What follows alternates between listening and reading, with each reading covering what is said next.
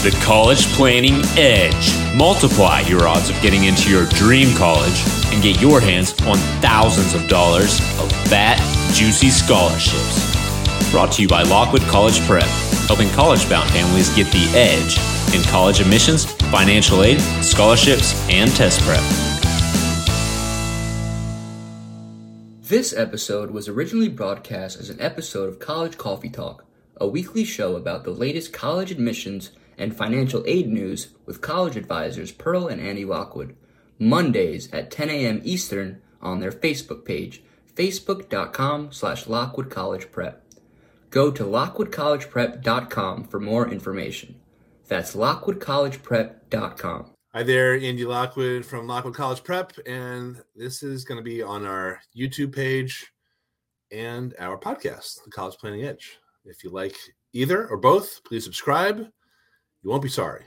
Well, you might be, but anyway, I want to talk about two conversations I just had back-to-back. I'm here in the office with clients. One was local. One was another one out in the great state of Texas.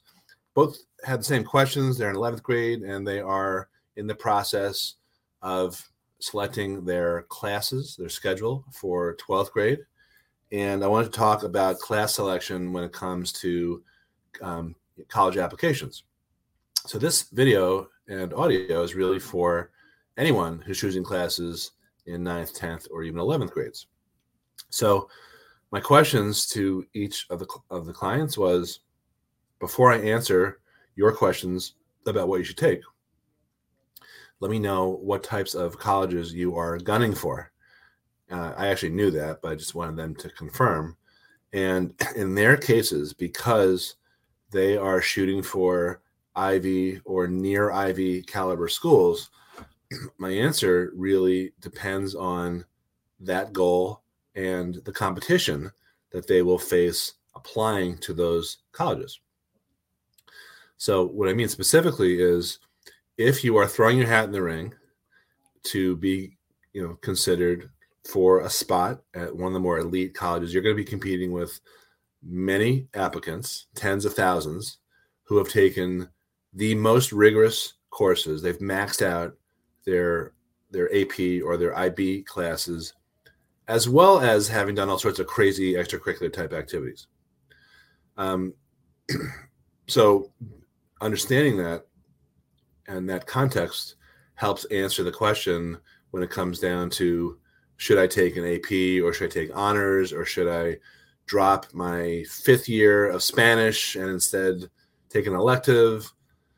Those are all valid things to do, but some of them may actually hurt your candidacy at the most complicated or most competitive colleges.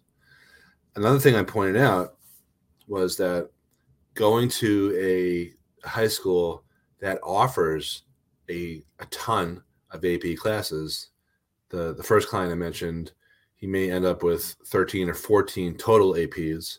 I've had kids finish their high school with 17 or 18 AP classes. But the double-edged sword is that if you attend one of those high schools that offers a ton of AP classes, and you opt not to max out or come close to maxing out, you will be negatively compared against a kid from another high school that maxed out their APs or IBs at a high school that doesn't offer the ability to take as many of those, because it looks like in the former situation that you took it easy. And I'm oversimplifying because I just want to admit to you, I have my own sort of hangups on this type of advice, particularly when it comes to kids who skip lunch, who get 3 hours of sleep each night. So, as a dad or as a human being, I certainly wouldn't want my kids to go through that. And luckily, we have 4 kids. Luckily, the 2 girls that did do the IB diploma at their high schools were able to sort of balance things. It wasn't always pretty, but they didn't suffer the no lunch and 3 hours of sleep, for 60 consecutive days that I see some other kids doing. And they were gunning for, the types of elite schools that I was talking about. So as a dad, and a person, I'm sort of against that.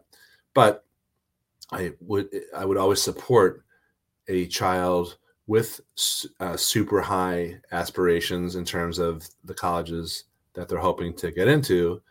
And that support means giving them the lay of the land and say, look, if you don't take that extra AP, you might get more sleep and you might have a better high school experience, but you also may not get into the college that you're hoping to get into because you're not going to stack up quite as well.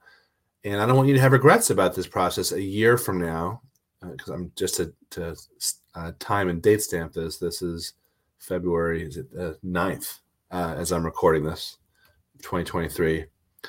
So I wouldn't want them in February of 2024 to look back and say to themselves, wow, I wish I'd pushed myself a little harder and taken that extra AP class.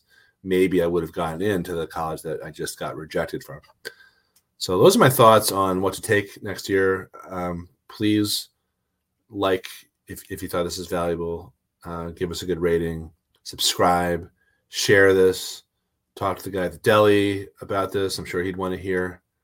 Anything you can do to give us the feedback, because that helps us expand our reach and give more free content. This is really literally the same advice I give to clients who pay me, $15,000, $20,000 to hear this, and I'm giving it to you for free. It's not one-on-one, but it's the exact same advice, not holding anything back. So I hope you're enjoying the videos and the podcast, and I hope that you will continue to check us out if you want this valuable information. Thanks for watching and listening, and I'll talk to you soon. Bye-bye. Thanks for listening to the College Planning Edge podcast. For more information about our Inner Circle group coaching membership, which is a great way to dip your toes in the water of the whole college planning morass, and get access to our double secret software, College Guru software, that helps you create a strategic list of colleges and identify fat, juicy merit aid and need-based aid opportunities, as well as some other benefits. Check out the Lockwood Inner Circle at lockwoodinnercircle.com and use the coupon code podcast for 50% off the first month's membership. Thanks for listening.